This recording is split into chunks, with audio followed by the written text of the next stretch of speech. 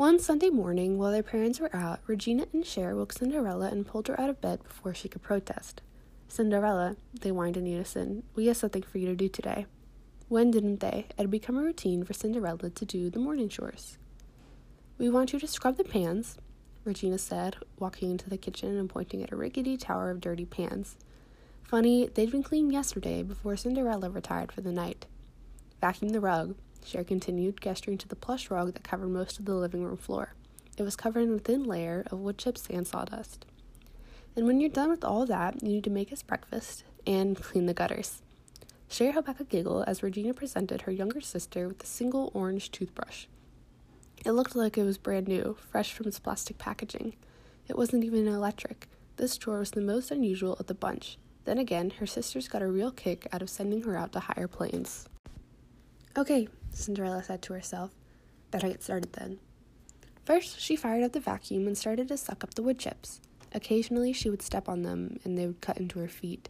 Cinderella tried to distract herself from the splinters in her feet by humming softly. Thankfully, her sisters didn't seem to notice over the noise of the vacuum. They were too busy chattering about new gossip or how much they disliked Cinderella. Normally, it was whichever one they thought of first that day.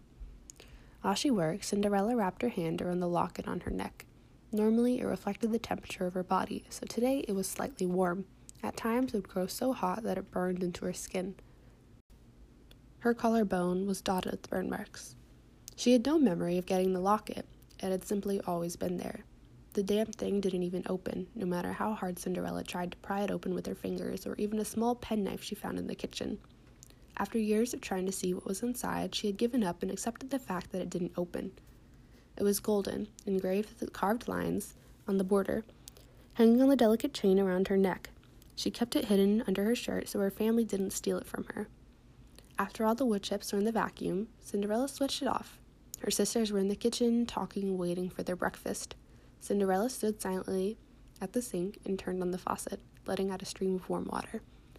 The bibbidi-bobbidi-boo made the task of scrubbing the pans pretty easy, and her arms were toned from years of scrubbing things unnecessarily.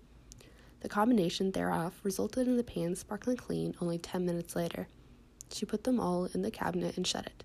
The noise of the door shutting bounced off the walls. Cher looked up from their conversation. "Look who's back," she sneered. Regina looked up from the magazine the girls were poring over. "Now I'm starving. What's for breakfast?" asked Cher, clearly ready to make Cinderella's life harder. Regina sensed Cher's intention and chimed in. "Or would you rather clean the gutters first?" "Well, I was going to make pancakes," Cinderella said, but Cher cut in. No, I don't want pancakes today." Cinderella sighed and tried again. "I could make bacon and eggs, but then again..." Cher interrupted. "Bacon's too fatty. I want something healthy." "We have some leftover pork sausage." "Don't you get it?" Regina snapped. "God, Cinderella, sometimes I think you're as dumb as a brick." Cinderella stopped and took a long, deep breath. She had to learn over the years to take abuse from her family. There was no point in fighting it, forcing her skin to be thick when all it wanted was to break an ongoing test. "I can make some egg whites with spinach." "With tomato juice," Cher demanded. "Freshly squeezed," Regina added. Cinderella knew very well that they didn't grow very many tomatoes in their garden. If there were some, they wouldn't be as fat and juicy as her sisters wanted. However, her sisters never went into the garden unless they were kicking dirt into Cinderella's clothes and occasionally into her mouth. Cinderella pulled her hair into a ponytail and went outside, praying that the tomatoes in the garden would satisfy her sisters' greedy needs. The air was thick with a strange fog. The house was dark most of the time, but this fog felt different than the usual kind. It was thicker and threatened to choke Cinderella. She decided to hurry and get the tomatoes so she could retreat back inside. Besides, taking longer gave her sisters more time to think of other horrible tasks for her to do. The tomatoes were nice, ripe red, and felt bulbous in her palms. With a simple yank, they fell into her hands with a satisfying plop. When her arms were full, Cinderella went back inside.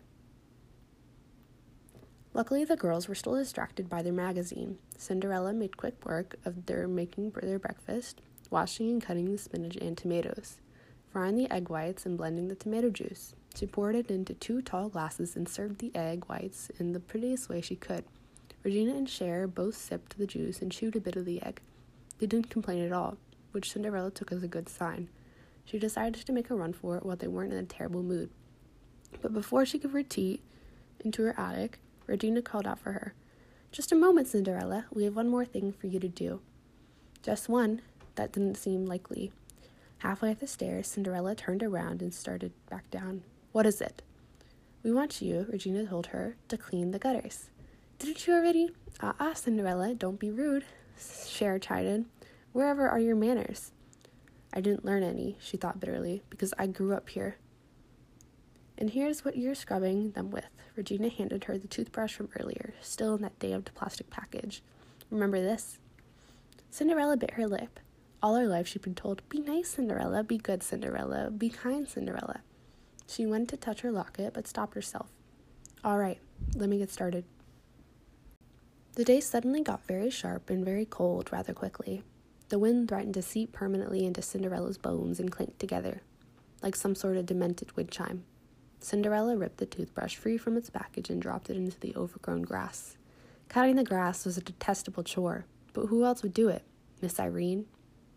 As she was climbing up the ladder, a car came down the winding road. The headlights turned to the brightest setting. Miss Irene was home. That explained the sudden dangerous weather change.